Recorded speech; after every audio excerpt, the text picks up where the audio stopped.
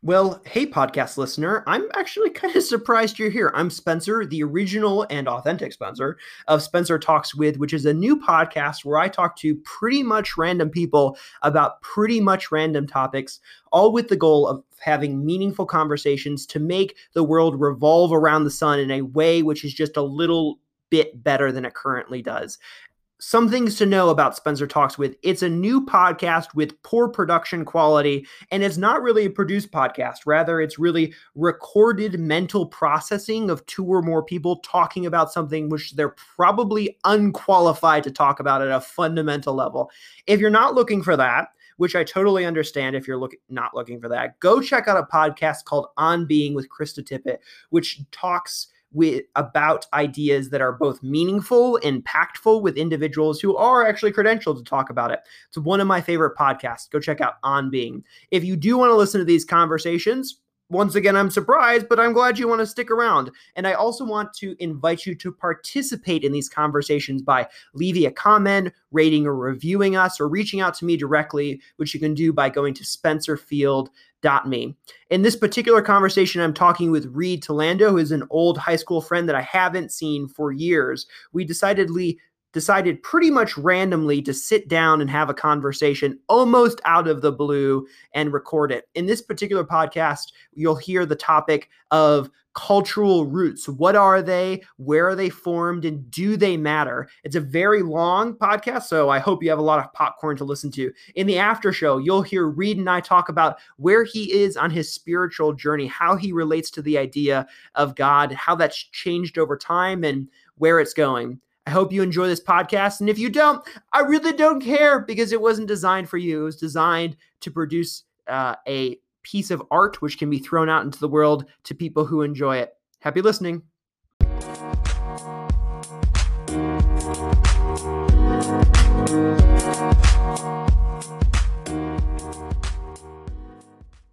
I appreciate that. Yeah. We are currently negotiating a deal for leasing my hat.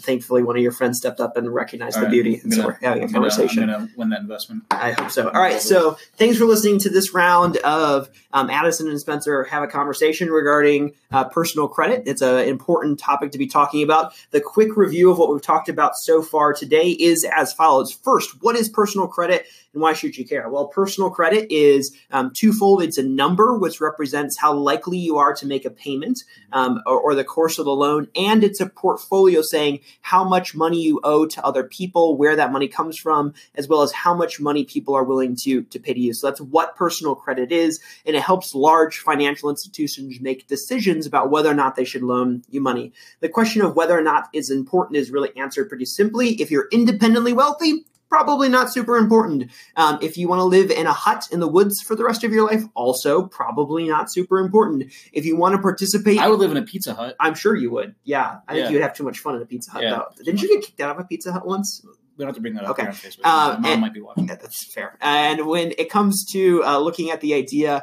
of participating in the American economy with a standard income job, if you're looking to lease a vehicle or an apartment or a building space of some sort, or if you're looking to buy a vehicle or a house where you need credit to do that, it is really important to do. And there's a lot of myths which say you just should never say yes to credit. The answer to that is no, you should say yes to credit, but it does come with some risks. Which we'll talk about in a minute. Question number 2, what's our experience with credit? So Addison and I talked about a little bit about that. Addison says that he came from a family which didn't talk about personal finance a lot, but when he got into college and majored in finance, he started to unpack some of those ideas, and especially being the lead lender for an auto group and running a company called Payload Rate, which refinances cars now, has really unpacked that. I came from a background where I did talk about personal finance quite a bit, but it was not encouraged. So that when I hit my early 20s and started moving towards some of those things which required good credit, there was definitely some zings going on there. In our Addison Snacks Myths section, I'll throw these out, Addison, if you want to give us the one sentence or one word answer to this, just to get really quickly. So multiple inquiries hurt my credit, jury says. No, shop your credit. You're allowed to do that. Make it happen. All right, next. Leave a small balance on your credit card and it'll boost your score. No, you're just going to pay extra in interest, pay them off every single month. Make it happen. All right, number 3, lowering my credit limit intentionally will help increase my overall credit score. The exact opposite is true. increase your limits. However, keep your balances low. Yeah, credit doesn't matter. We talked about this a second ago, but I'll just bring it back to say credit very definitely does matter unless you're in a very unique situation. But it also comes with some risks. Just because you have a credit line doesn't mean that you should go out on a shopping spree and buy a bunch of hats. Bad idea. Don't do it. Right. It comes with risks, but just because it's risky doesn't mean that you shouldn't do it. Driving is risky, but it doesn't mean that you shouldn't do it. Be careful. When you drive like you, I've seen it. That's risky. Addison? My mom might be watching. Let's not bring that up. Okay. We're not talking about your Pizza Hut incident. All right. Deleting items off of my credit report means I don't have to pay them. Yeah, unfortunately, you're still going to have to pay those. Yeah, and if you're trying to do that, you're a scumbag. Just throwing that out there. Hey, come on. Hey, I'll call it like it is. Right. If a medical organization reports my debt, they violated HIPAA, and I should sue them. Yeah, they do. But you're wasting your time by trying to do anything about it. Just say no to drugs. To pay off. The bonus one is that the maximum amount of time that I didn't remain on my credit report is 7 years. Sure says. I've seen it longer than 7 years. The exact timeline, I'm not really sure. I don't think Yeah, probably. That doesn't mean anything. All right, so our final list here, final things we talked about were a list of to-dos, things you can go right down a checklist and write off. Number one, go pull a credit report, figure out what's going on with your credit report. You can do that over at the FTC, the Federal Trade Commission. There's a link in the show notes somewhere. You should evaluate your current credit card situation. You should pay off any outstanding balances. You can request an increase. And you should also make sure you don't have a stupid amount of credit cards. But note here would be it's much better to have a few credit cards with a high limit on them than it is to have 40 credit cards with a small limit on them. It's much better on your credit portfolio. Checklist number 3 is evaluate your debt to income ratio, really focusing on what we're calling that incremental credit. So add up all the payments you have to make on a monthly basis. So your mortgage payment, your car payment, add all those up and then divide that by your income pre-tax, and you'll get your ratio there. And our goal there is to keep that as low as possible. You should get caught at 30 or 40%. Or 40, 50. Yeah, but the idea is to keep that number low, the lower. Better. Item number 4 is consider the impacts of a loan or a lease on your credit. This doesn't always make sense. It's often recommended. So do the math and figure out if it actually makes sense. And finally, make sure that everything is paid on time. It's important to do that. Not only to honor people who have lent you money, as somebody who owns a business and has people who are paying me. It's really important to pay me on time because it affects me, but also it affects your credit score. So overall, credit is an important part of your life, unless you're independently wealthy, so we should be friends. You'll buy lunch though. But it can be risky, so you do have to play responsible. Not fire, but you have to play responsible. Remember, only you can prevent a bankruptcy. Smokey the Bear here. Cool. Yeah, that's my pleasure. Awesome. Yeah. Thanks for listening, guys.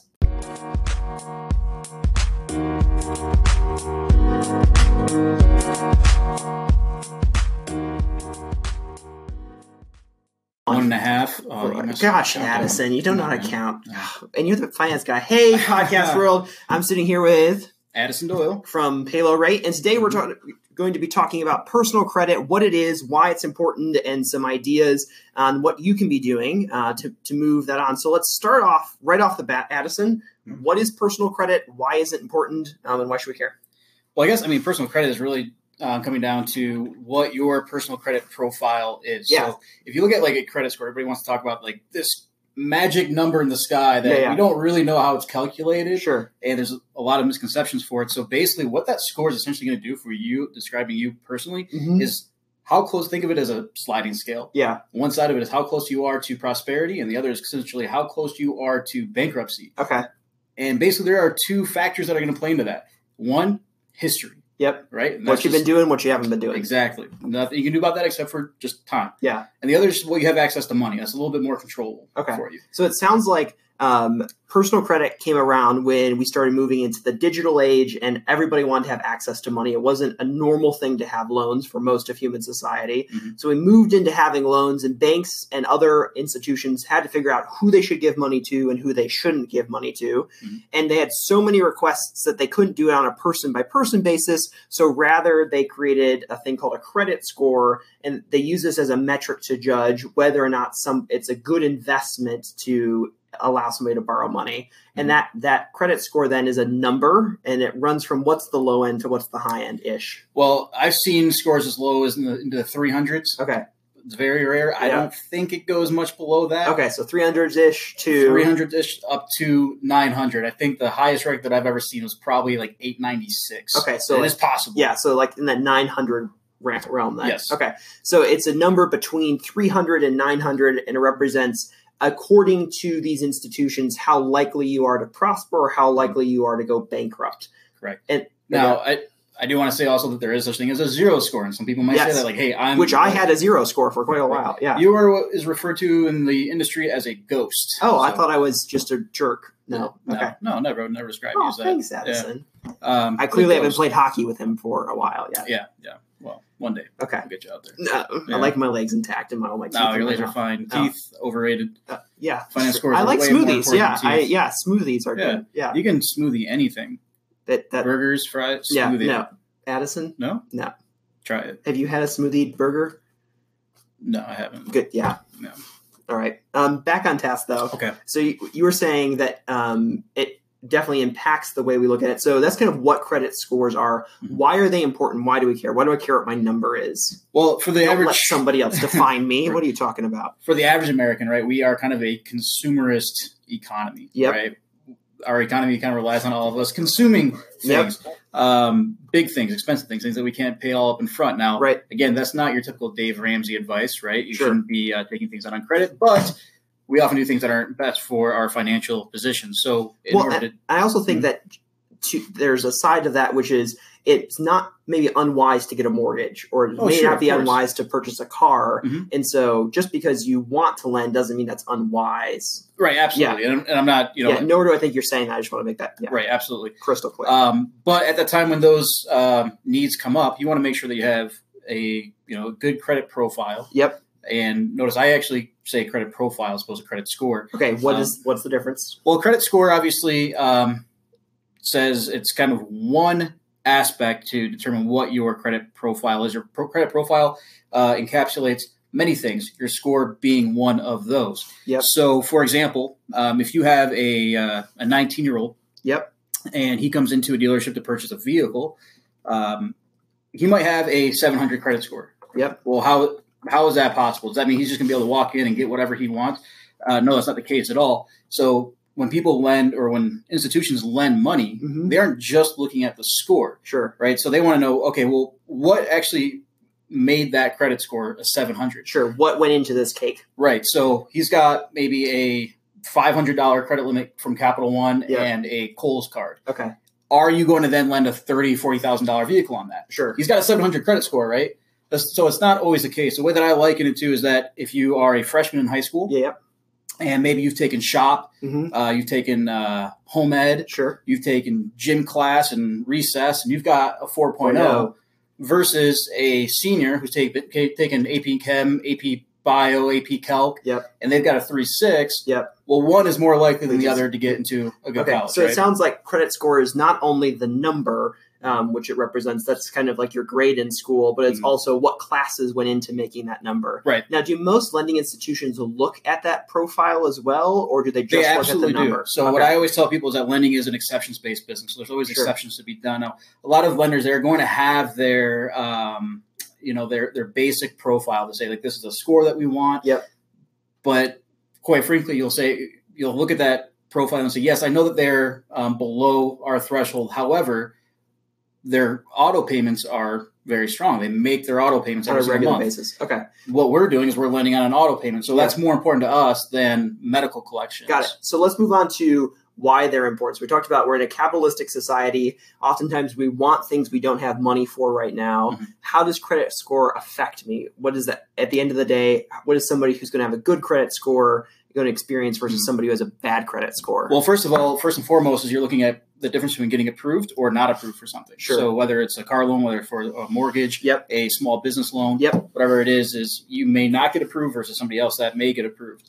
Then once you get to that next segment of, okay, you're approved for a loan, well, now you're talking about the cost of what that loan will be to you. So from one person to the next, the difference could be literally tens of thousands of dollars. There are people out there that pay 0% on auto loans or 0.9% versus others that pay really darn near close to 30%. And a lot of people are surprised by that. But there's a lot of people out there that are in a much higher range, really in that, 12, 16, 18 or higher percent. And that's the truth of it. And some people are very shocked to hear that. And others are like, I'm a little surprised that people stand for that. Like, that's really high. That's like post 2008 and like 1990s mortgage costs. Well, sure. And a lot of people are kind of upset when they first hear about, like, you mean they're giving out loans at 18%? Well, look, you alluded to it earlier, is that really all credit is who you should be deciding to lend money to, right? And every bank, they have certain customer profiles that they lend money to. So some are saying, hey, we're just prime lenders, right? If you have a prime credit score, we're going to lend money to you. Of course, their ROI on that money is going to be a lot smaller because they're giving 199s or 299s and so forth. Other lenders are going to say, you know what, we've created this customer profile that we're going to lend to. It's a bit riskier, and we know that we're going to lose on some of these loans, but we're going to price accordingly. And so we have to give higher interest rates because of it.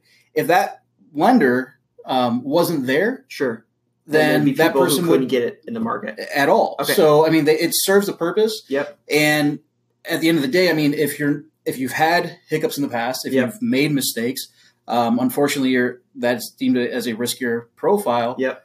It's you're going to suffer the consequences because of that. Sure. So it sounds like the answer to why credit is important boils down to two things. Number one, it's access to money, whether or not you'll even get approval for the loan, regardless of cost. So will you get approved? And probably it's the approval amount as well, how much you can get approved for. Yeah. And then number two is going to be what you're going to pay for that. So assuming you actually do get approval, what will be the cost of that? Probably boiled out in the interest rate. What will you be paying? Right. So if you want to have access to capital and if you want to have a lower interest rate, then it's important. So if you can live a life, hypothetically speaking, where you don't need access to capital and you don't need to have a low interest rate, so you're independently wealthy, then that maybe credit isn't as important for you to do. However, it seems like more and more there's different places which are taking credit into account, even for like leasing a house or leasing a car, where you're not actually having capital extended to you, and it's also like a membership club to get into those games as well. Well, I venture to guess that before you leased this wonderful space here for Orange Cube Group, that they probably actually did a credit background check. I don't know. We'll have to ask. Hey, Brian, did you do a credit background check? We'll tag him and see what he says. If you're not, you really should check this guy. What can I say? I don't know how much of a loan you took out on that orange hat of yours, but it's probably pretty pricey. This is actually orange gold. Yeah, that's what I figured as much. Which is gold dipped in carrot juice. Oh, okay. Yeah. All right. I didn't know. That. Yeah, no, I didn't. I noticed your ring wasn't orange gold, so. Okay. What can I say? Now, one thing I do want to, I remember when you were kind of like inquiring mind about credit, Sure. Which was all of 13 months ago, something it could have been like exactly, that. Yeah, it could have been exactly like that when you were just like a young little whippersnapper. Yeah. We had this conversation. I said, well, and I think your idea was that, like, look, if I don't ever need credit, I shouldn't have to worry about my credit score. Yeah. But the conversation I had with you, if you recall, is, look, you might be financially fine now, and you might not have to rely upon things, but we can't always predict what's going to happen in the future. What happens if something out of your control takes place that compromises your health? Yep. And all of a sudden, your financial situation is going to change, but you don't have the credit to fall back on for things that you need. Sure. So it's still, even for people that might be in a healthy financial situation, it's still a good idea, at least, to prepare yourself in some way to have a credit profile to exist other than just being a ghost. Sure. Right. So it sounds like access and amount, cost of capital, and a bit of insurance and access to capital. Okay, cool. Any other thoughts you think we should throw out there about why credit's important? I think we've got.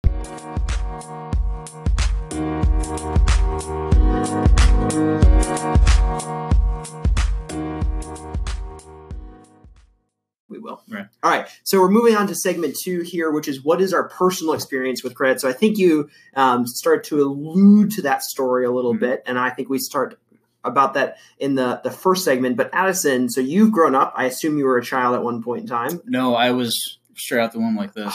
Boy, that's weird. That's strange. Yeah.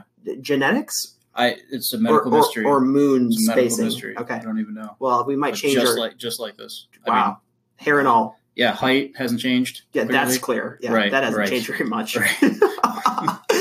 Okay, so tell me, as you kind of grew up, when did you first get exposed to credit? How did that change through your high school, college career, and where are you now? And let's try to keep that like a 2-minute story. Actually, it's probably not that hard to do because, like you, Spencer, when I grew up, I actually wasn't exposed to any kind of education when it comes to credit and finances. It was really things that, were not discussed in our household, just finances in general, which I think is a huge mistake. Sure. Right.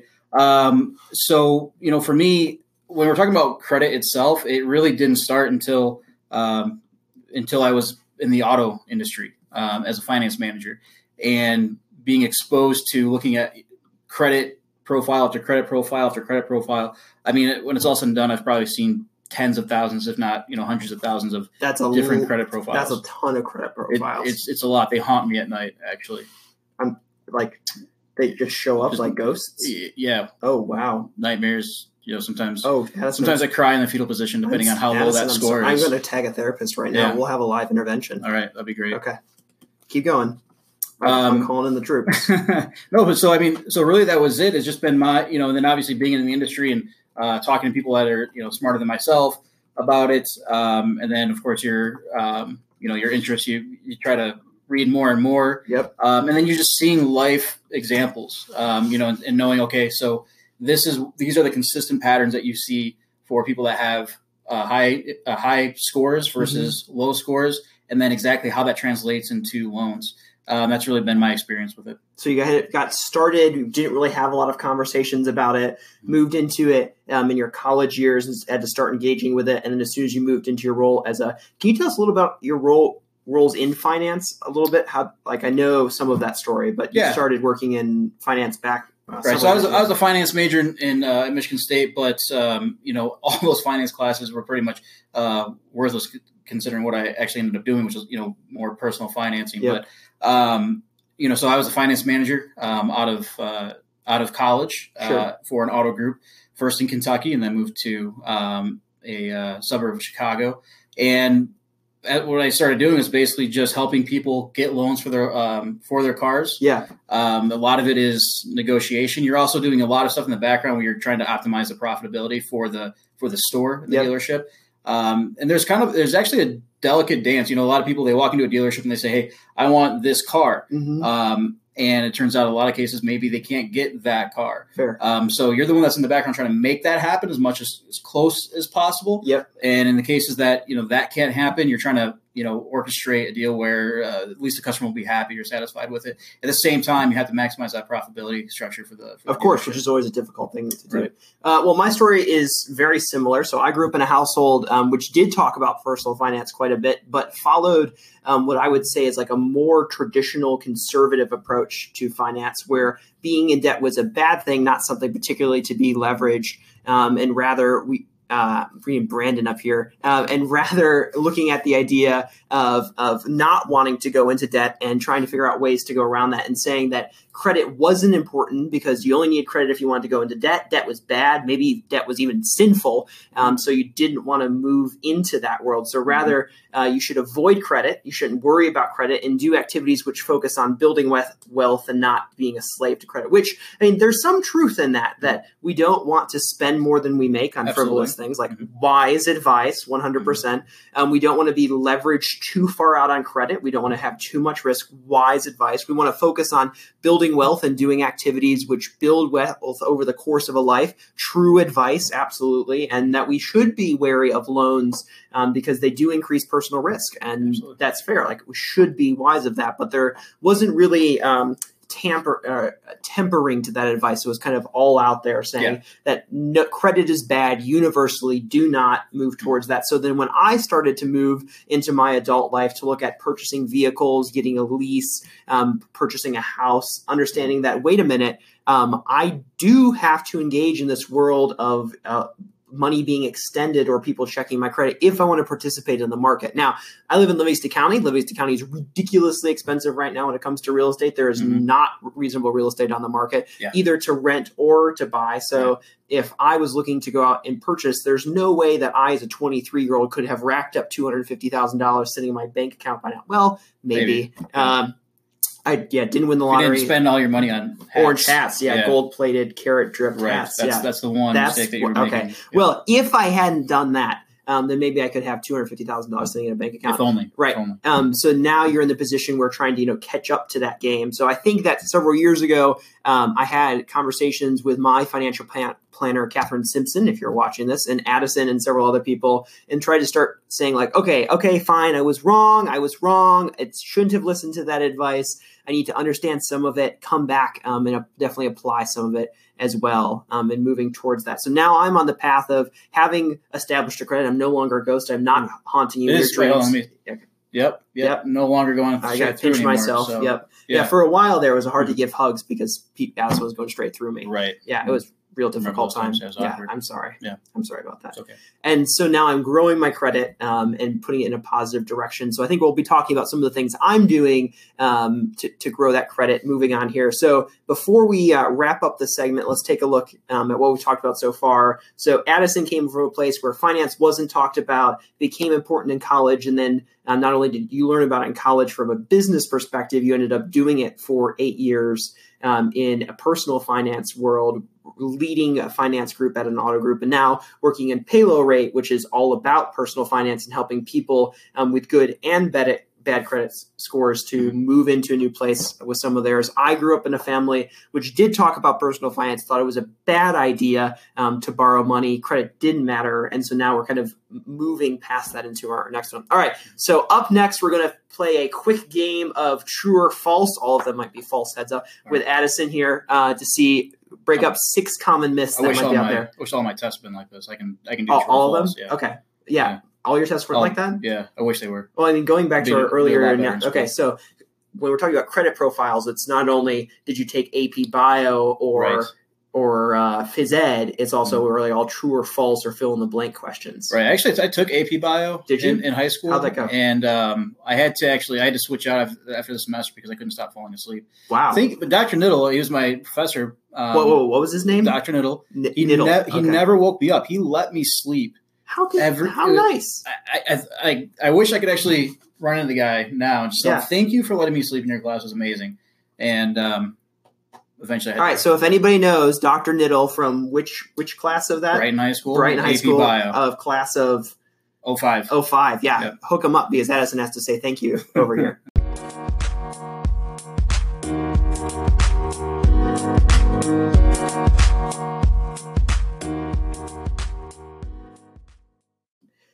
Welcome to True or False Round with Addison Doyle. I'm your host, Spencer Field, and today we're going to be asking Addison 6 questions regarding personal finance, focusing on the idea of credit scores to see if they're true or false. Bonus points, Addison, if you add us some information which we did not know. Are you ready for your first question? I'm ready. I just want you to know that there is something on the line. Oh, okay. Yeah. A new hat? A new hat. All right. Yeah, dipped in karat gold. I can't wait. On question number 1, do multiple inquiries on your credit report cause a reduction in your credit score? All right, this is a fun one. Okay. This is a fun one. The short answer is false. False. All right. False is the answer. The long answer is it kind of depends. Okay. All right. But with that being said, so I know everybody kind of worries about, if they go somewhere and they're going, are you going to make a hard inquiry on my credit? Because I'm really nervous about this inquiry hurting my credit score. You see that a lot, whether you're shopping for insurance or a cell phone, certainly a car, mortgages, things like that. And it kind of drives me crazy because this is something that even industry experts get wrong all the time. I get in arguments with close friends who actually should have a good knowledge of this, and they're just simply wrong. So according to the ECOA, the Equal Credit Opportunities Act, you have to be allowed to shop for credit. You have to be within a certain time frame. Let's say if you're going to purchase a car. Yep. We kind of did this to ourselves, like in the dealership world. We did this to ourselves. So somebody comes into the showroom, they want to buy a car. You're going to give them quote payments and things like that, and they're like, okay, well, I'm going to think about it, and I'll come back if I like your deal. And what the dealerships say is, hey, don't go to the dealership down the street and have them run your credit because it's going to screw up your credit score, and then I can't give you this same awesome interest rate that you can only get exclusively from us, right? So we shot our own selves in the foot. We did it so much for decades that we, as industry experts, even believe that. But no, according to, again, the ECOA, which is the Equal Credit Opportunity Act, you have to be allowed to shop for credit. So you can't just be beholden to the very first place that pulls your credit to get a credit or an interest rate. You can have literally 10,000 inquiries within a window of period of time, which is typically maybe about 30 days. Sure. And it's not going to affect your credit score. Now, here's the reason why that misconception gets pushed around as truth is because somebody says, well, I got my credit pulled on this day, and then a week later, I went and got my credit pulled, and my score dropped down to this. Or on Credit Karma, it was this, and then I got it pulled, and it was this. What people don't realize is that bureaus have different versions of themselves. So, oftentimes, maybe you went through Credit Karma, and they have their own aggregate of pulling their credit scores. Yep. And then somebody else pulled a TransUnion score, and then somebody else pulled an Experian score, and they're all different, and they will always be different. Now, to make things more confusing is that TransUnion has multiple versions of themselves. So think 1.0, 2.0, 3.0. So somebody might pull one TransUnion score, and somebody else is going to pull another TransUnion score, and those scores will be different because they're different versions. Sure. So they might just happen to be lower. One's going to be lower than the other, so people think, oh, man, my credit score dropped. Okay, so the answer to that is no with limitations. Or unlimited. Well, again, if you're going to go shop for credit, shop for credit. This is what it's there for. So if you're going to get a car and you're worried about all these places, pulling your credit. Don't. I mean, you want that competition. So do it. Shop it. Shop your credit score. Or, just use Pay Low Rate and we do all the shopping for you. Hashtag a sponsored post. Okay. Next question. Are you ready? Round 2. Ready. Round 2. Should I be leaving a small balance on my credit card if I want to boost my credit score? Leave a small balance, get a boost. No. That's not going to help boost your score. Done. In any way. So if you look at if you actually look at the bureau, it will say what your balances and stuff are. But when it comes to your payment, it's just going to say, was it paid on time or is it late? And then if it's 30 days late, 60 days, 90 days late, it'll say that. But if it's on time, that's all it is. You get credit for making your payment on time. It doesn't say it was paid with a certain balance on there. All right. Done. Close book. All right. Question number 3. Everybody just ears popped because I clapped. Should I intentionally lower the level of credit which is extended to me with the hope of getting a higher credit score? So by saying no to more credit, I could increase my credit score. Okay. So that's a good one. A lot of people think that if I have too much credit extended to me, that's going to hurt my score. And that goes against conventional wisdom, right? So, or what I'm going to say goes against conventional wisdom. I do say this with a little bit of hesitation because I'm going to give you some advice, Spencer. Okay. And I just, you have to be very careful with this advice. I'm listening. Like, you can't abuse this. Okay. All right. I'm listening. People with the highest credit scores, in the high 800s, they have the largest credit limits. Sure. However, they also carry the lowest balances. Sure. So they look at how much revolving debt you have extended to you. So if you have $1,000 of credit limit, time out. All right. Nerd alert. Okay. Nerd alert. Nerd alert. I think everybody in Facebook land understands everything I just said. I don't know what the problem is. Okay. Well, sorry. It's a dumb person over here with an orange hat on who doesn't. Okay. Wait, why aren't you wearing your hat? My head was getting a lot of hot. I mean, I'm hot naturally, and then my head was getting hot on top of it. It's worth it, though. You look good. So I feel like I'm dashing. I mean, if I was one of the reindeer, I would obviously be dashing. Yeah, Dasher. Dasher? No, Dasher. Dashing, you're just changing the name on it. Yeah. Okay. I can do that when I have hats on. Sure, yeah. Okay. When you say that term revolving credit, what do you mean by that? Okay, so you have installment credit and you have revolving credit. Just two kinds. Oh, great. So now we have double nerd alert. Yeah, sorry, I did it again. But it's easy to remember. There's just two, installment or revolving. Installment are payments that you have to make that stay the same every month. Yep. Like your mortgage, your car payments, yep, student loans. So you have a $300 car payment every single month. That's installment. Got it. All right. Revolving. Think of like a revolving door that's always changing. Sure. So your credit card payments are revolving because one month your balance might be, $200. The next month it might be $400 or, anywhere in between. Gotcha. So it's revolving. That's your revolving credit. Makes sense. All right. So revolving is it's going to be changing on a regular basis. Installment is it's going to be the same independently all the time. Right. Okay. So going back to the question, should I lower my credit limits?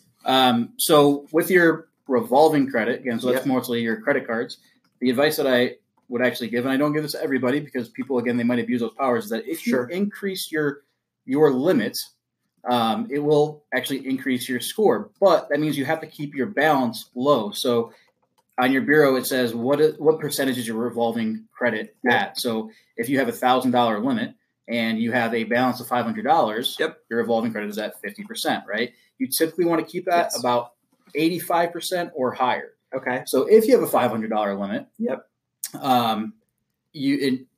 the fastest thing that you can do is simply increase. If you have a $500 balance and a $1,000 limit. Yep. You want to pay down your balance to get it closer to $200. Yep. Or you can increase the limit. Right. Now you have to increase the limit significantly to get them to the right ratio, though. Well, not significant. It depends on what your definition of significant is, but in a lot of cases, in most cases, credit cards will allow you to increase your limit every 6 months. You can request a credit limit. Yep. So I typically keep the credit cards that I have. I think I have around maybe a $40,000 limit on there. Sure. But the thing is that I'm not rushing out and spending that $40,000 on cool hats either.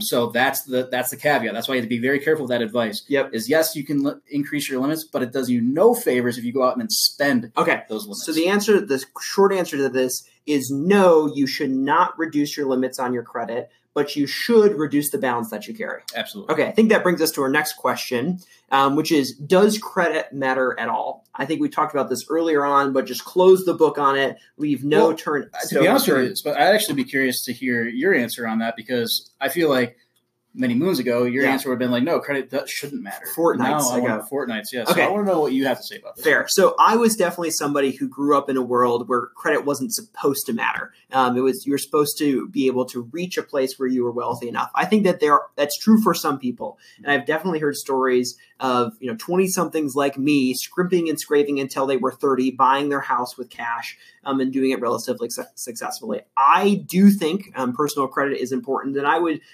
hearken back to our items that we talked about earlier. Number one, it gets you access to capital, which you should use responsibly. Underline the word responsibly. But depending on what you want to do in the U.S., with costs being as high as they are, you need access to that. Maybe it's not to go purchase the newest, coolest laptop or an awesome carrot dipped gold hat, but it may be to get a lease on an apartment or something like that, which shouldn't require the extension of capital, but in our world it does today. I do think that it also forces financial responsibility. If you are aware of what you're doing with your credit, then you'll probably be more aware of what's going on in your world in general. I do think that it is important to have access to a line of credit. I think people should also have an emergency fund. So I guess if you burn through your emergency fund and still need to have access to a line of credit, it's a good thing to do. Absolutely. I mean, like I said before, is we can't predict the future. And even though you might be in a financially healthy state, at some point in your life, if you have credit that's accessible to you for when you need it, something that happens,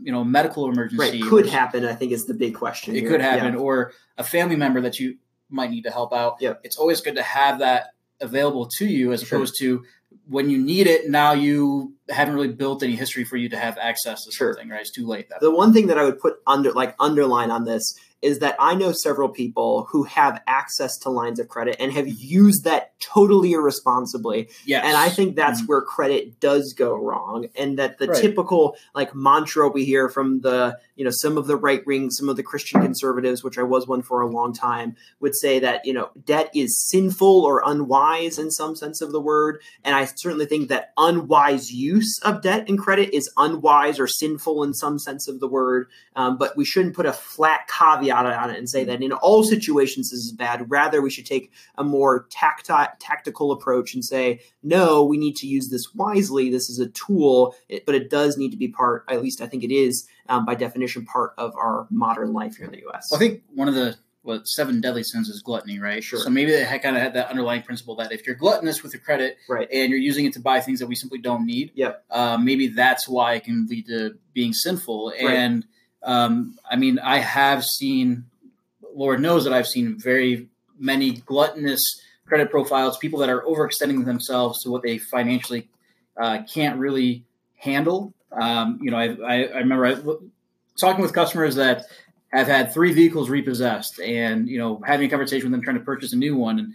And when I say, hey, I can't get you approved because of these 3 repossessions, they think that they're justified. And they say, well, look, there's always a bank that's going to give me money and I'm going to let that one go back too.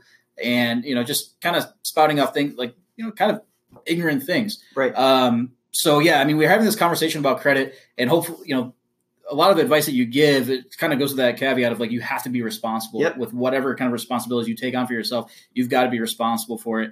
It's kind of ironic that me of all people was ever in the car industry because I'm a pretty frugal person when it comes to money. Which I have seen on more than one occasion. Hey, you are not far away from me. No, that could be a pretty good competition. That's fair. So, okay, quick competition. Ready? Okay. This week, most frugal thing you've done. Oh my gosh. I don't know if anything stands out because I'm just so consistently frugal. Of this week, I'll go first and I'll let you think about it. All right. So, little known factoid, if you go to Starbucks and you bring with you your own mug, they will shave off 10 cents off of your Starbucks drink. So if you go to Starbucks, get your mug. Second most frugal thing. Turns out Starbucks has 3 different sizes, all in some random language that I don't understand. Okay, yeah. So the small comes with 1 tea bag, the medium comes with 2, and the large comes with 3. So the large is disproportionately more expensive than the medium is. and what they're charging you is water, essentially. So if you get the medium, you still get 2 tea bags. Okay. You can drink it, and they will definitely give you free water. So I just saved you a total of 80 cents right there. You did no favors for me, Spencer, because I've already gotten you beat. I get my coffee at Chase down the street because it's free. Knew what you were going to say. You go to Starbucks. I'm going to Chase. Yeah, that's fair. For free coffee. At the same time, first, I don't like to poison myself with garbage that's that bad. And you're putting sugar and all that other stuff, but I just drink it black. Mr. Addison. As a man should drink their coffee. Addison. Let's not insult my soul. I do not put cream and sugar in my coffee. I already heard you talking about sugar and whatever. Oh, that was a totally different context. Okay. Smooches were involved there. Okay. All right. So moving back on track here. So we've kind of answered our question. Does it matter? Absolutely. Is it risky? Definitely can be. Use it responsibly. Don't try this at home, folks. Actually, do try this at home. Yeah. Next one, 5 out of 6. Are you ready for question number 5, Mr. Addison? I'm ready. All right. Question number 5 reads, if I delete an item off of my credit report or have it removed, does that mean I no longer have to pay the debt? If it comes off the credit report, debt's forgiven. Yeah, so that would also be false. Unfortunately, yes, you do still have to pay your creditors. So there's companies out there that will help remove things off of your credit, and some of them are a little bit on the shady side. Just because they have that removed from your bureau and you pay them whatever amount of money, if they're still calling you or requesting that you pay your debt, that can go back on your credit. In any case, just for a moral standpoint, my opinion is that if you agree to pay back a debt, you should pay that debt back. Amen. Just stop getting out of it. We have a quick commercial break. Okay. Thaddeus made a comment. Thaddeus says, I went to the Payload Rate Facebook page and there wasn't enough information for me to understand what the company does. Fill us in. All right. So what Payload Rate does is we actually have created an online network of lenders that allow consumers to basically go there, fill out one application, and allow them to compete over your current loans. Gotcha. So auto, boat, RV, motorcycles. What we know about competition is that it drives prices down, right? So the competition of all those different lenders actually will drive their interest rates down. Sure. And then you're able to, you're going to lower your current interest rate on your loans, lowering your payment, which will save you thousands over your loan. Yep. Over the course of the loan. Over the course of the loan. Yep. And everything's online, so it's really easy. You can just do everything in your pajamas on your couch, and it's really fast. Yep. And with your Chase coffee in your hand. Yes. If you probably had to go there to get. In any case, if you're that cheap, right? So, like I said, it's all online, so it's really fast, really easy and convenient, and the idea is it's going to save you thousands over the course of your loan. Got it. So Payload Rate is the place I need to go if I'm looking to refinance my car. And the reason I want to refinance my car is I want more money. Don't want to be paying the bank all that money. Well, the reason why you want to refinance your loan is because chances are when you first got your loan, you got a bad deal. You got a bad deal, or your situation has changed. So one of the best ways to increase your credit score is by making car payments or mortgage payments. The easier way to do that is car payments, right? Sure. So if you made 12 payments on your car or more, your credit score has increased. There are banks out there that will actually happily give you a better rate based on your higher score today than when you first got that loan. Yep. So instead of making those payments every single month just for no reason, just throwing extra money at the bank, lower your rate, pay less every month on interest. But at the end of the day, the reason I go to Payload Rate is because I want to save money on my auto loan. Correct. Or other vehicle loan. Car, boat, RV, motorcycle. Thanks for joining us for this commercial break. We're moving back to our regularly scheduled program now of Spencer asks Addison true or false questions. Addison answers false and then tells us why. All right. Final question here in this little segment is a medical organization cannot report a charge to my credit account. If they do, they have violated HIPAA, which is rules or laws that violate a medical institution. Right. So one of the most common things you'll see on a bureau are medical collections. Sure. Something to be ashamed of. It, like I said, when I say it's common, it really is one of the most common things you see. And it's also something that's quite often overlooked by lending institutions because it is so common. Oftentimes when customers find out that it's on their credit bureaus, they spend all kinds of effort and resources trying to say that they're going to sue somebody or, I'm not sure what. But they broke no laws by that. Medical collections are very common. There's nothing to be upset about. Other than the fact, hopefully at a certain point you're able to pay those collections back. With that being said, when you do pay a collection back on your bureau, it's important to know that it will be marked then as a paid collection. That collection will still be on your record for 7 years? And again, that's actually could kind of go into one of those misconceptions. Sure. All right, misconception number 7, as expressed by yours truly. Well, unfortunately, I wouldn't say that there's one. There's not one exact timeline to say that something's going to fall off, something's not going to fall off. I'm not really sure what that 7-year thing has come about, but I've seen history as far back as like the early 2000s, even today. Yeah, even today, but I'm not really sure. That 7 years I think is maybe a general rule, but it's not a hard exact line. Interesting. So it sounds like 7 years is a random number, which makes it easy to have a conversation about, but is not a hard and fast rule. Yeah. All right. Well, thanks for playing this round of Spencer Ask Addison. We'll have to tally up the score and get back to you. Please send in a letter to the board within 4 to 6 weeks.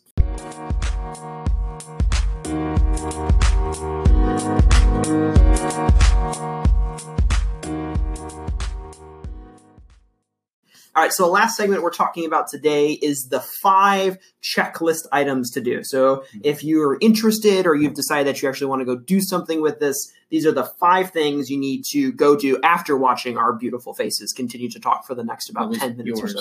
No, Addison, I think, with this lighting, you really need a shave. You're just blocking too much of that beauty. Thank you, Addison. I appreciate it. I think that this helps enhance my beauty. It just makes me shine and radiate charm. You think? I think so. I don't know. At least that's what I tell myself in the mirror every time. Okay, we'll see what your ladies fans have to say about it. I'm sure that there's somebody watching right now who can comment on this. Yeah. I'm getting good comments on my hat. Just obviously. Duh. Now the question is, do my beard match my hat? Duh. Yeah. Okay. So last couple of 5 steps here. First one I have, and then if you want to take the second one. So number 1 is go pull a credit report. We'll put a link in the live stream here, and you can also go to the FTC, which is the Federal Trade Commission. Yes? Yep. And sounds right. I think that sounds right. And you can download it there. The idea behind that is this will show you all of the different information regarding your credit. It will let you see what your current credit score is and what's really affecting that. Underlying note here is that there are many organizations which are trying to get you to fill out a credit report with them and then charge you for it. So you have the right. There's a law in place that you get to pull at least 1 free credit report a year. I think it might be up to 3 through the Federal Trade Commission site. There's a link to do that. So number 1, get informed, go pull your credit report, see what's going on, and see what your current credit is. All right, that's number 1. Number 2, Addison, what should we be doing? So evaluate your credit card situation. We kind of talked about this before, but your credit card situation is one of the easiest things that you have control over outside of your history to kind of help shape your credit score. So again, look at one thing you don't want to do is just have a ton of credit cards out there. So every time you go shopping at Guess and the Gap and Victoria's Secret, I know you frequent there a lot. All the time. I mean, with a beard like this, who can't? Right. You want to make sure that we don't. I know those 10% off deals are very, very tempting, but we want to keep those things to a minimum. 2, 3 credit cards, and then just establishing a long history on those. And then again, making sure that those balances are paid off or as low as possible. Yep. I know it might be very hopeful to say, hey, pay off your credit card balances every single month. Sure. But I mean, obviously that would be my advice. I don't know that is as obvious as you make it sound, because I think you said that earlier, but I think the common wisdom, or what is often published, is to keep a balance running and that the balance running. So I think that's a myth which you broke. Sure. And we should maybe underline that again here, saying just pay off your balance. Just stop carrying stuff. Absolutely. In fact, if you're first starting out, one of the key pieces of advice that I give somebody is take out a credit card. Yep. And until you actually trust how responsible you might be, cut it up. Cut up that credit card, put it in a sock drawer. Don't even use it. Yeah. If you never even made a purchase on it, every single month will still show that you paid it on time. It'll be the same thing. I have a credit card I'll be chopping up on the way home today. There you go. What does that say? Tanya has a question. What about a 0%? Aren't there catches and clauses to be aware of? What a question. That's a good thing to be aware of. I think she's referring to 0% interest rate on car loans. Yep. Or 0% when you purchase something from Best Buy, they'll say 0% financing for the first couple of months. Well, I mean, there's always a cost to everything. So I know, like with car loans, for example, if you get a rebate on a vehicle, and those rebates are, might be a few different rebates built into one. Mm-hmm. And what those 0% or 0.9% rates are, those are called subvented rates. So you're actually forfeiting some of those rebates in order to get the lower interest rate. Got it. So, for example, when my mom purchased a vehicle, she has really good credit. She on her own through any bank would have easily handed her a 1.99 interest rate. Yep. Or she could have forfeited $1,000 or $1,500 in rebates to subvent that rate by the manufacturer, where she can then get a 0% or 0.9%. When you actually look at the math, she would have saved. If we're going to word this right, she would have paid less interest on that 1.99 on her balance than what the rebate was being taken away from her. Okay. So it actually made more sense for her to pocket the $1,000 rebate and just pay the 1.99, which would have been maybe $700 or $800 in interest. Yep. And as opposed, so that's what she did. Right. So good move. You excel. Good job, math. So I think the flip side to that, or the other possible, is the 0% when it comes to financing things like furniture or technology that I think is often floating around there. Oftentimes there's a limit on how long that 0% financing happens, and if you don't fully pay it off by the time that 0% runs out, you get hit with a absolutely titanic interest rate. I was reading my credit card information, and I think it was something between an 18 and a 27% monthly interest rate or something along those lines if you don't pay it off. So if you're looking at doing one of those 0% financing on some sort of technology or furniture or some other big purchasing, read the fine print and do your math, because you could definitely get dope smacked if you do that wrong. Yeah, Tanya said she's referring to credit cards anyway, so I think you were more up that alley and answering the question. I got the wavelength. Tanya and I got the hats. Glad you were here. Yep. Glad Tanya was here. All right. So moving on to our next recommendation for the 5 things you should do for your credit report. Oh, and one thing we talked about in credit when you're evaluating your credit situation is call and ask for an increase. Oftentimes, if you have been there for 6 months with no increase, have been paying diligently, they'll give you an increase or at least consider it. So call and ask for an increase. All right. Next one is to evaluate your debt to income ratio. And we talked about this earlier, is that if you're somebody who is in massive debt, or you have and you have credit, you need to evaluate where that looks like. So when you're going out and applying for more credit or a mortgage, that it is not overlooked how much debt you have. Now, I know when I brought this up earlier, you said a couple things. So first, pay down your balances wherever you have them. Just pay them down. Put the money on it. Pay them down to zero. Next, if you have anything in collections, pay that off. Yep. Clean that up, and that will show then on your credit report as paid off. It will not drop it off your report. It could be there for, we said, up to 18 years is what Addison seen so far. Maybe I'm not saying, Okay, it can be there for a while. Yeah, whatever it is. That's probably the scientific explanation. Sure, it could be there. Yeah, I think most scientists. I was talking to a scientist the other day. He said the thing we say in the lab most often is, that's interesting. I was like, well, how scientific of you. I think we probably say that same thing looking at credit bureaus. Yeah, I bet. Yeah. There's probably some more expletives on the end of that. And then you said refinance. So when you have debt, oftentimes that debt's been sitting around for a while, your credit score has improved or the market may have changed. So you should consider looking at refinancing. The options that you have, if it's something small like furniture or technology, it's probably not worth refinancing. Just go pay it off. Probably the best way to do it. Unless you have a lot of that, then consider. You shouldn't have to finance a living room table. You shouldn't, but I know people who have bought a house and financed a house full of furniture, there went $40,000. So the one note I've heard, some good advice here is if you are a person who has racked up a lot of credit card debt, consolidating that all into one loan for one rate can make sense mathematically. Yeah, absolutely. Do the math, see if it works. And then the other, so if you have obviously a vehicle, head over to pay low rates and look at refinancing that vehicle. I think that's something people overlook. Or if you have a house, obviously you can refinance your mortgage. It's a relatively standard thing to do. If you have equity building in that house, the market has changed over the course, especially if you haven't refinanced in the last 10 years, go do that right now. Another thing to point out too is that, a lot of times misconception might be if I refinance a mortgage or I refinance my car, what that means is that I'm starting over again. Yep. Yeah, I might have a lower payment, but then I have to I'm paying another 48, 60, 72 months. Sure. Clearly, you'd want to make sure that you're keeping your term the same. That's typically what we do at pay low rate. Or in a lot of cases, customers actually lower how much term they have left. Yep. So the length of that loan. So don't think just because you're refinancing it that you have to start all over. Sure. In often cases, people actually pay off their loans faster. Right. They're able to because reduce they have less interest, meaning that money can go to paying off the principal and not the actual interest. Well, instead, if there's 48 months remaining on it, you can keep it at 48 months remaining, and still have a lower payment because your rate is lower. Exactly. Okay. So I know in our pre-show note taking, which took all of, I don't know, 72 seconds to put together, something like 75. that. Oh, yeah, you're right. Rounded up. We're on this side of the equator. Right. You had made a note that in this section, we should revisit the idea of revolving versus installment credit and say that we need to evaluate debt to income ratios differently when it comes to those. Can you unpack that idea a little bit? Well, I think we kind of dove into it pretty much earlier on. Then just remind us of it. But with debt to income, we'll talk more specifically about like what that actually is. So debt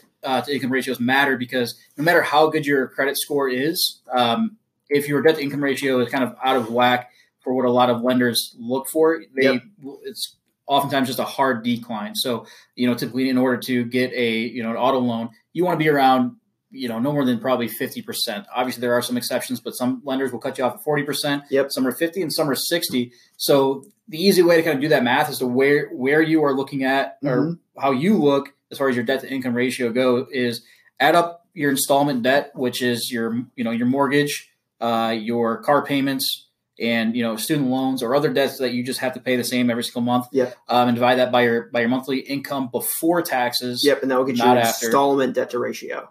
Yes, and oftentimes lenders go based off just your installment, not your revolving, because your revolving is which would make sense changing. Yeah, right. On a regular basis. And okay, so the next item that we have 2 items left is consider the impacts of a loan or a lease on your vehicle. Oftentimes it is said that the fastest way to move from bad credit to better credit is to lease a vehicle. Obviously, you don't need to go lease a vehicle just to get better credit. Like that's a bad idea. Spending, however many hundreds of dollars a month on leasing a vehicle just to raise your credit is probably a terrible idea. When you say lease, you mean lease or take a loan for a vehicle. Yeah, sure. Lease or take a loan. Or I've also heard people talk about taking a credit bearing loan. So you go take out a loan from your institution, pay that loan back, or have that loan actually backed with capital that you already have, take a very low interest rate on it.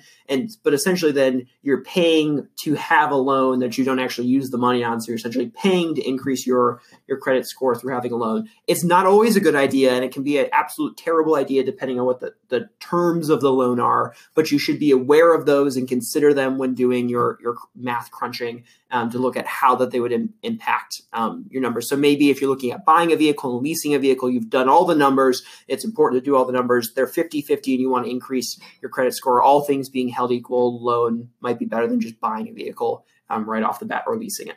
All right, awesome. Last section on what would be our core ideas to increase our credit right off the bat. So this was probably the biggest, most important reason, right? Is just making sure that everything gets paid on time. Whoa. I'm supposed to pay things on time? You should pay things and also pay them on time. Whoa. We talked about earlier paying things, and now I'm supposed to pay them on time? And also on time. Get your moral hands off me, Addison. What is this nonsense? That's what I've been told is like the right thing to do. Back down. I don't shoot the messenger. Okay. I'm just saying something I've heard. My friend said. Yeah. Okay. But it really, we joke about it, but it is important because sometimes we're forgetful people. We have a lot of things going on in our lives, right? So we think, oh my gosh, I completely forgot to pay this bill. Now I will say this: just because you're late, that does not mean that it's going to go. It's not going to affect your credit score. So actually, we can pump the brakes just a little bit here. If you're late, you'll probably have a late payment fee. Yep. Some mortgage companies and auto lenders actually have grace periods, which is awesome. But you're not going to have an adverse effect on your score until you're at least 30 days late. So you still have time.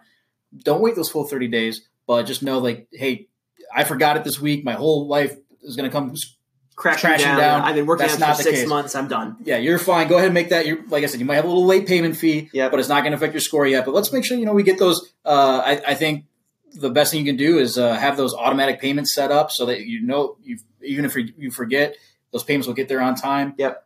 Which is what I do because I took out my first credit card, missed the first payment by 3 days or something. Thankfully, I had a grace period and it didn't affect my credit card. But it wasn't. I think it was because I'm not a lazy bum, but I just forgot and I got busy and I had a reminder, but I missed it, and life happens.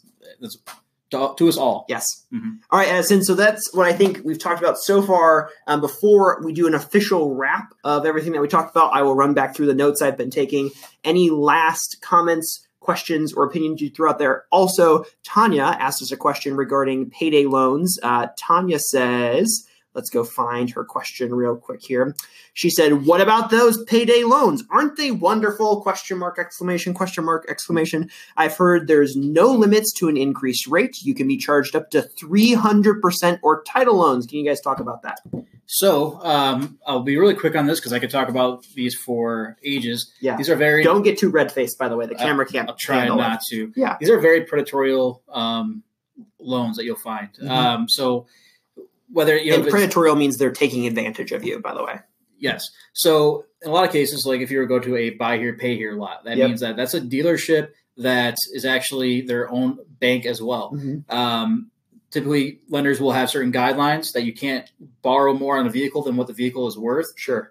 Buy here, pay here loans, they don't care about that stuff. So they might give you a car. They're going to lend you 200% than what the car is worth. That means that you can't trade out of that, or you're stuck. You can't sell it or anything like that. And your interest rates are super, super high. I don't know about 300%, but I've definitely seen them 30 to maybe even 80%. I have seen them that high. So the dealer is just raking in all kinds of profits on this. Mm-hmm. And even if you get a better credit score where you can go to a traditional dealership, you're so upside down on that vehicle, you're not going to be able to get out of it. So what ends up happening is that and the cars are also not in the best condition. Sure. I'll say that. So if there's a mechanical issue, people you're stuck. Sorry. Right. Now you got to make a decision on you're going to fix the car, you're going to make your payment. Right. So if you miss your payment, I'm sure there's a massive penalty involved in there somewhere. Oftentimes a massive penalty, and a lot of them have these devices that will actually shut your car off. Oh. So until you make that payment. That's handy. Right. So now it's great for them because they've already, gotten return on their investment. Yeah. Tenfold. They'll just go and pick up the car and sell it to somebody else. Yep. So it's a very vicious cycle to find themselves in. So like title loans. Bad idea. I'll take paydays. I'll take payday loans. So payday. Go ahead. So payday loans are the idea of you need money before your paycheck comes in. So you can go to a payday loan and say, listen, I'm going to make this much money. I want you to advance that much money to me. Say it's, $1,000 every 2 weeks. They'll advance the money to you for a fee of some sort or not. So first, it's really interesting. If you do a zip code analysis of where payday loans are within the U.S., they are in the lowest income zip codes, hands down, almost bar none. Why?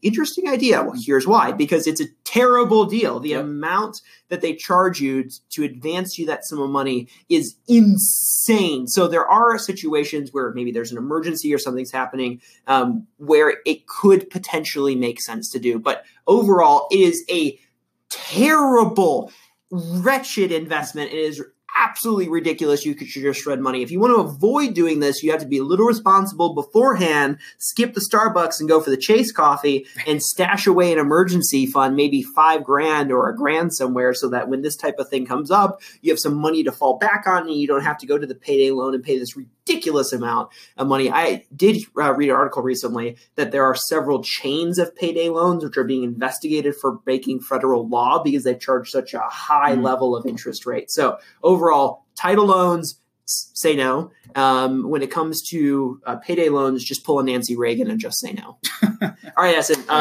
Addison, wrap up time, and I'll go through the notes. Last thoughts, opinions, questions, comments, concerns, snarky items are encouraged. Well, I don't know if I have any of that. I would just simply say there's a lot of misinformation when it comes up to credit. It is a very, very confusing topic. Yep. You can't always trust, your friends or your friends of friends on what they, think that you should do. Yep.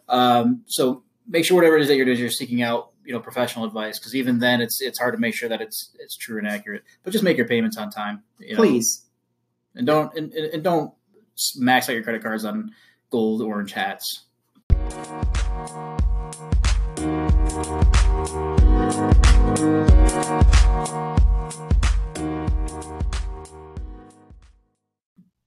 Well, thanks for taking the time to listen to Addison and I chat. Addison's gone and we're working on the editing here over at the office. If you have any thoughts or questions on what Addison and I talked about today, we're always ready to engage with your opinions. Maybe we'll agree with them or maybe we won't. Feel free to drop me a comment over at spencerfield.me, and you can find Addison by going to Paylow Rate. Just Google it up and you can find them on Facebook, Instagram, Twitter, and the website. Thanks, guys. Talk to you next time.